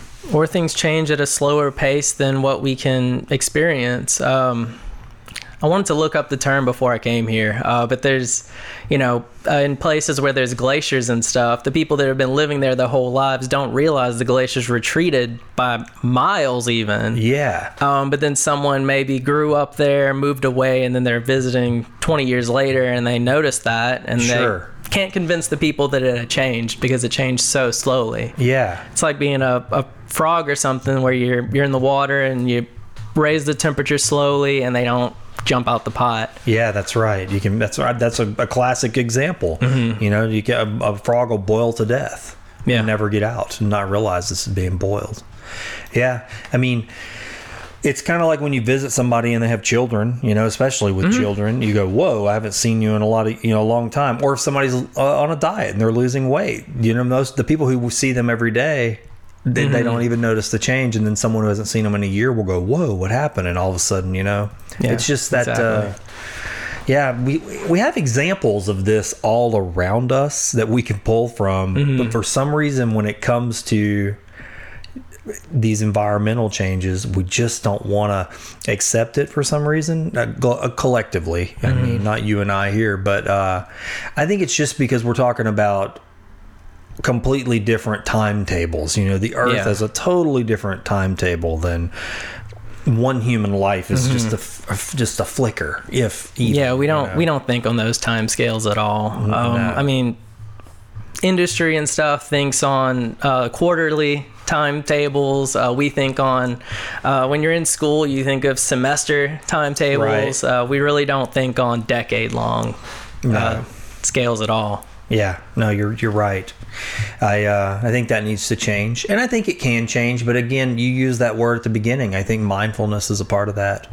Mindfulness, awareness, education, and just beginning to see, just as a human being, as a creature that can definitely, with our intelligence and the resources that we have, can really affect a lot of things, a lot of each other, the environment. I think we have to begin to take like a huge responsibility as being an intelligent, conscious creature, and say, every step I take, I can potentially change something right in front of me. I have to be conscious about what I'm doing. And I think part of that is viewing ourselves as part of that community. Yeah. Instead of being us and then nature. Man versus. Exactly. Yeah. And one of my favorite environmental writers is Aldo Leopold, and he wrote a Sand County Almanac, and one of the essays in that book is the land ethic, and he talks about that and how our view of ethics has changed drastically over the millennia. People were seen as property at one point. That's no longer the case for most of us, at least for society. We view other species differently now. We view whales as being somewhat sentient, and we view our pets as family. But we haven't extended that ethics yet to the land, or the natural community, I guess. Yeah, and that actually, God, man, and I'm not going to dive into this too far, but you're touching on something that I am seeing, and I know a lot of other people are too. We're even seeing old sentiments where we're not even seeing other people as valued human beings anymore too. You know what I mean? We're at a point now, especially in our country, where we're almost seeing, I guess in political arenas, we're seeing those voices rise up again where one people is valued more than another people, so we've got a lot of work to do. We do. I think that that's some backlash to the advances that have been made over the past few decades. Yeah, I think Matt Young, though, made a good point when he was on here, and he said, even though those voices are loud right now, if you look at the long arc of the whole thing, our trajectory is towards a more just, society, and then this is going to pass if we stay strong and continue to try to cultivate compassionate seeing. And I think, and I throw that word in there because I think that's what it's going to take too. We have to extend our compassion to the natural world and to other creatures, and see them as, children of creation, too, just like definitely. Us, and be good stewards and use and not just use our intelligence from, as a master. And I'm happy I know it. This episode's Fishing for Goodies fishbowl sponsor is Brimstone Museum and Henning Cultural Center in Sulphur, Louisiana. I don't know what you look for when you travel, but one of the things I look for when I'm putting together my itinerary is a unique museum or gallery in the city I'm traveling to. I do this almost every time I go to a new city, but if I'm being honest, I'm guilty of not always doing that very thing right here at home in Sulphur, Louisiana. That's really a shame because we have one of the most interesting, historically relevant, and culturally rich corners in any city in the country about 2 minutes from where I'm sitting right now. I'm talking about the Brimstone Museum and Henning Cultural Center. Have you ever really thought about why our city is named Sulphur? They've got a permanent exhibit on the history of the sulfur industry that answers that simple question and more. You really get a full scope of just how important the sulfur mining industry was to the development of Southwest Louisiana and the impact it had on the rest of the world. Yes, the rest of the world. On the same property, right next door to the museum, is the Henning Cultural Center, presenting some of the most interesting, modern, and culturally relevant local art shows I've ever seen. My dear friend Tom Trahan and the Brimstone Historical Society have really worked hard to give us this treasure, and it's a multifaceted jewel that I plan to take advantage of more often. You don't have to wonder what their hours are, or how to get there, or what shows are coming up. Just go to brimstonemuseum.org like I did, and subscribe to their mailing list right there on the homepage. That's brimstonemuseum.org. Tom will make sure you start getting the announcements for each and every new show at the gallery. But you don't have to wait for the mail to arrive to enjoy this historical local treasure. You don't have to be guilty, like me, of overlooking a local wonder that conveniently sits next to the Grove, one of the most beautiful walking parks in Southwest Louisiana. Drop in and say hi to Tom for me. Tour the museum and center, and make sure to tell Tom that you heard about Brimstone Museum on Find the Good News. Now, let's take that dive in the fishbowl. Well, it's the time of the show where you get to dive in the fishbowl. Okay. So you get to draw 3 questions out of there, and then we'll see where we go from there and discuss them. Okay, sounds good. All right. One at a time? One at a time. You can draw them all 3. It's up to you.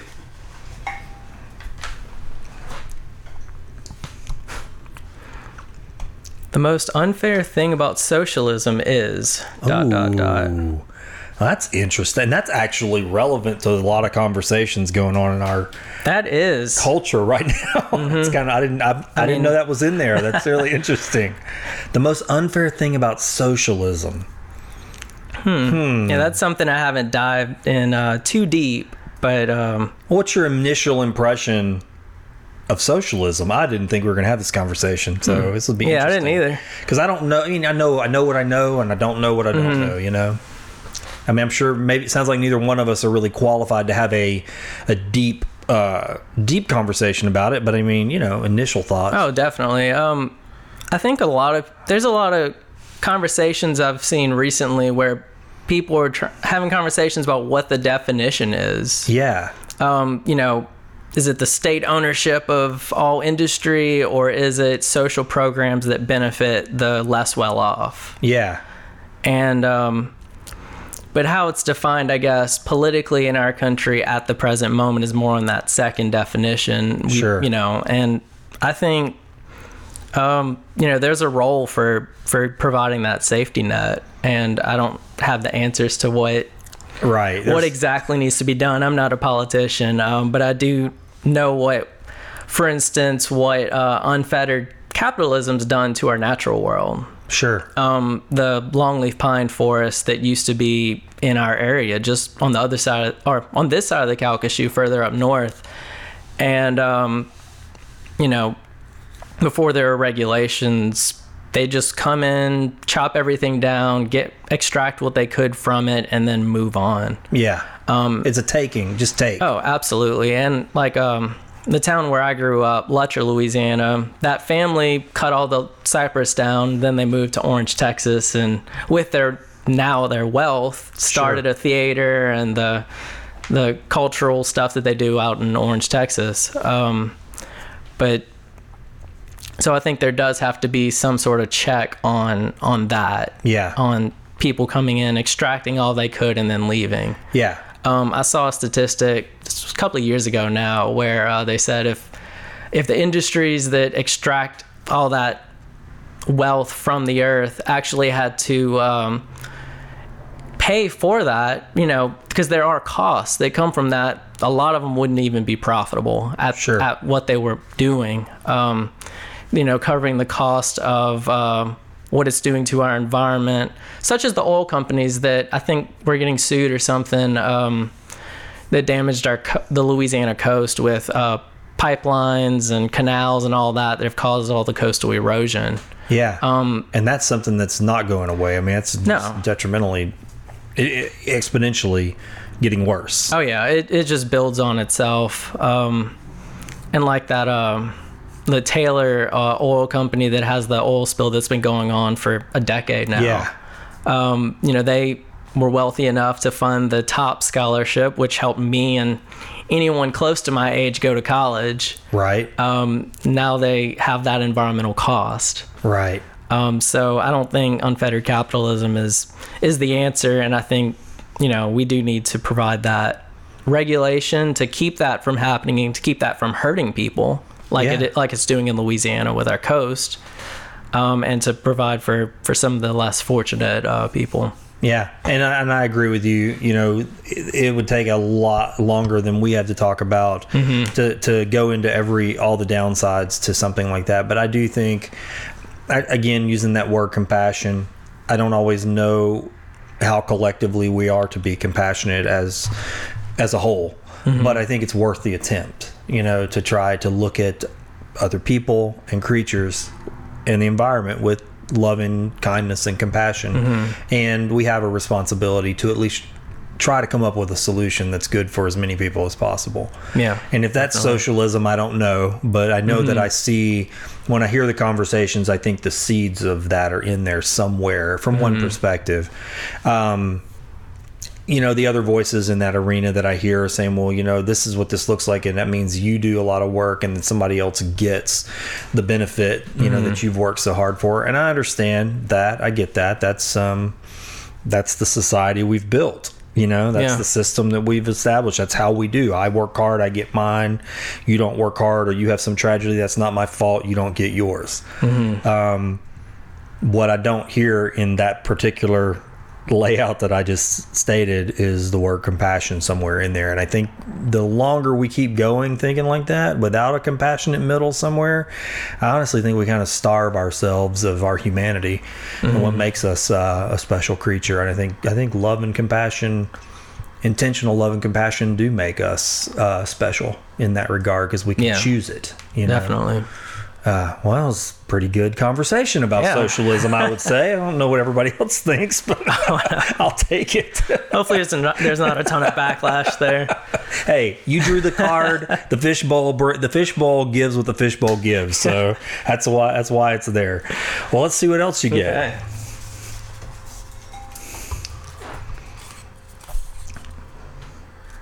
Do you like watching reruns? Oh, that's a good, safe question. I do, actually. Me too. Actually, I was watching The Office the other day. The Office. Is that your favorite show, like rerun-wise, to go back and watch? Or do you have some favorites? One of them. Yeah? I like The Office and Parks and Recreation. Yeah. For a lot of reasons. Yeah, but now that I work in Parks and Recreation, for sure.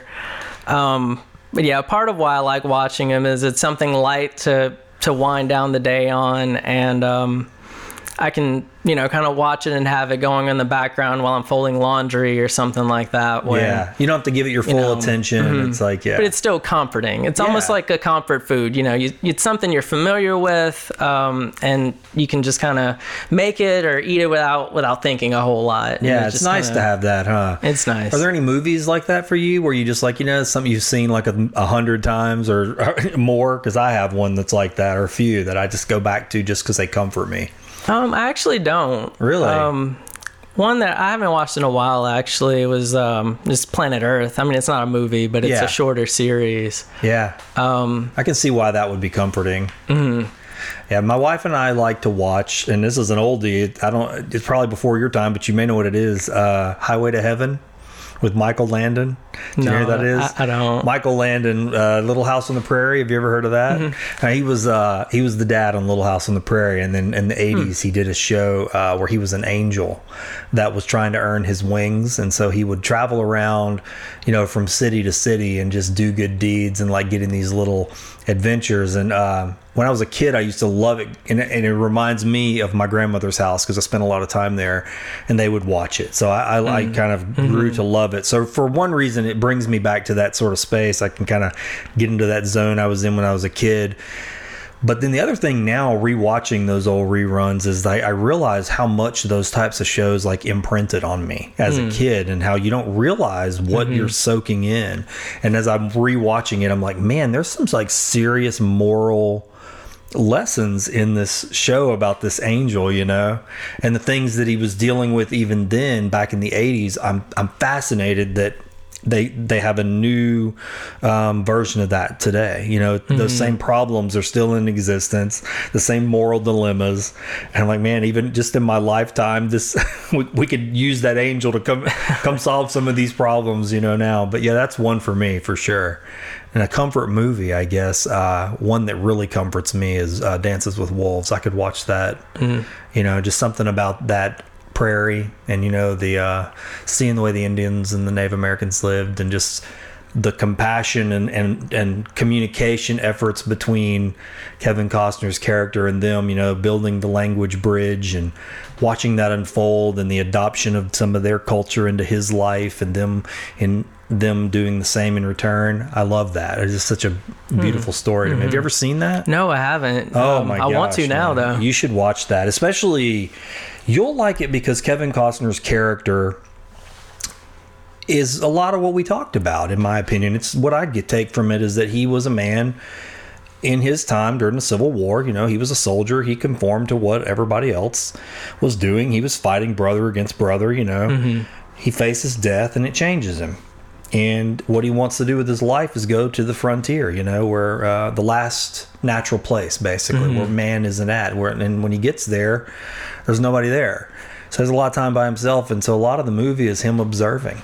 It's him watching what's going on and observing. He observes some wolves. He observes the weather. And you get to hear what's going on inside of his mind. And then he encounters the Sioux Indians, and it's terrifying at first, but you get to watch him figure out how to bridge the language barrier and then the culture barrier. It's really good, man. I mean, you'd probably really enjoy it, honestly. Yeah, I'll have to go watch it then. Yeah, check it out. It's a long movie, but it's I don't know, it's a quiet movie. It's relevant to what we talked about today. Yeah. Well, cool, man. You got one more question in the bowl.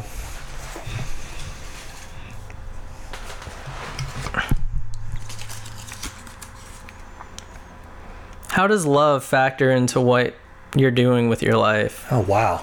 That's a relevant question, too. That is. I mean, yeah, whenever I'm out there around anything nature, yeah, I absolutely love it. I absolutely love just seeing the intricacies and even just the little weeds in the lawn, or how you might find some insects that may specialize on that plant there. And oh yeah, I absolutely love doing that. And I love showing other people what they can find out there too. Yeah. And it's so easy. Actually, at the bird walk on Friday, I picked up some Spanish moss because I know a little bit about it, not a ton, but I know that it's not a real moss. First off, it's it's an air plant, and it's more closely related to bromelia. It's in pineapples and stuff. So I like to share that with people. And whenever I picked it up, I saw a caterpillar on it. Really? Just a little bitty green caterpillar. Probably turns into a camouflage-looking moth.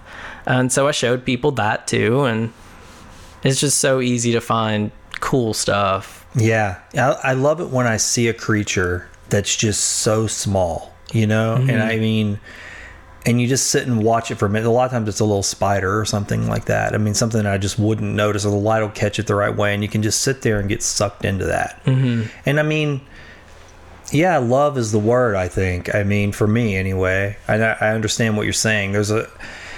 you can get off into love and what that really means. But I mean, there's something about that when you look at another creature or even a plant or something, and you think about all the evolution that had to happen, and the environmental changes and the way this creature was shaped over time. I don't know. There's something loving about that. Yeah, definitely. And it's a way to experience that connection with that thing. And I think that's part of what love is, or what love can be, is building on a connection with someone or something. Yeah. And so, I think that's a big part of it. Yeah. God, man, you have a big smile on your face. I wish everybody could see it. I mean, you like talking about this stuff. Oh, yeah. Yeah. Makes you happy. What makes you feel loved, man? Right? Yeah. I do have one more question for you, and it's actually on the back of that coffee mug right there, and it's your coffee mug, by the way. Oh, thank you. If you'll read that question, we can talk about that. Did anything good happen today? Yeah. I actually spent all day today at home. My wife's at work, and just doing stuff in the yard. And like I mentioned earlier, it's the Great Backyard Bird Count. So I've been have my binoculars at hand all day today, and there were some really cool birds in our front yard. I was actually in the house, and I heard chickadees from inside. So I just kind of walked out there, and there was just a flock of Carolina chickadees and yellow-rumped warblers and blue-headed vireo, which is one that you don't always see. I don't know if I've seen that. They're usually alone, usually in wooded areas. I don't live near a wooded area though, but there are some mature trees in the neighborhood, and that was just awesome to see all of that. And then I was raking leaves out of the ditch, which seems like a really sucky task, doing my part to help with drainage. Yeah. And there was a little snake in there in the leaves, and I picked it up. I knew it was non-venomous, and I've never seen one like that before. And it was a rough earth snake, I think. And that was just really cool. I love that that's what you said, because that question is sort of a big part of the show, and honestly, I'm kind of ashamed to admit this, but when I first started the show, I was intent on that being my main question, for people, because something I tried to change years ago with my family was so often at the end of a work day, I would come home and I would say, "So how was your day?" And when you say "how was your day," that could be a lot. It could be any direction. And what I noticed was that most of the time, what I would get first was, "Oh, this happened today," and we want to talk about maybe the negative things or the sensational things that happened throughout the day. As time went by, I realized that if I just retooled that question just a little bit, it would actually retrain everybody in the family to begin to say look for the lights during the day, like to go, well, Dad's going to ask me what good happened today, so I need to really look for it during the day. Now, I never actually told them that was my plan, but by changing that, it has changed the nature of our evening conversations. Will anything good happen today? It gives you pause for a moment to look at your day through a whole different lens instead of just looking at the day. Some people would say that's cheating yourself out of being honest about what really happened during the day. But I tend to think we have enough negativity in the world that it's okay to put on those glasses for just a moment, and kind of cherish the little things that maybe we would have missed if we would have went right into a conversation. Yeah, definitely. And just to focus on the good thing that happened, because it's so easy to focus on the negative things. Sure. But when you get that good thing in your mind and you focus on that, it really helps your mood, so that you can maybe look at some of those negative things in a different light as well. Sure. You can actually judo flip those things. I mean, that's one of the things I like to say is, like, can I take this negative thing and sort of give it new karma? Yeah. Okay. I mean, I can take this thing that happened and judo flip it and like turn it into something good, and not trick myself, but like take the energy of that thing. I've had an occurrence recently where something negative kept happening over and over in conjunction with another person.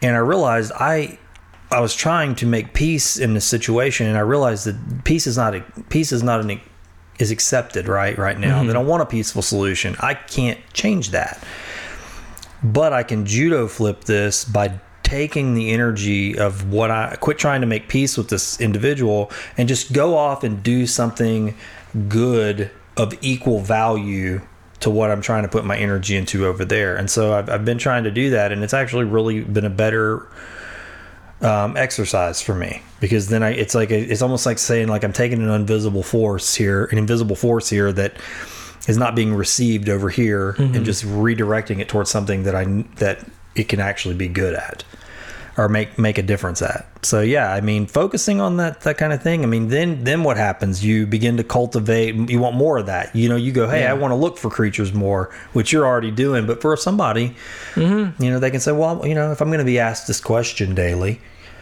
I maybe want to cultivate more good things so I have a better answer. Yeah, definitely. So how do people find you, find out more about what you're doing, get connected with some of these programs that you've mentioned in the show? Like, what's a good hub for them to do that?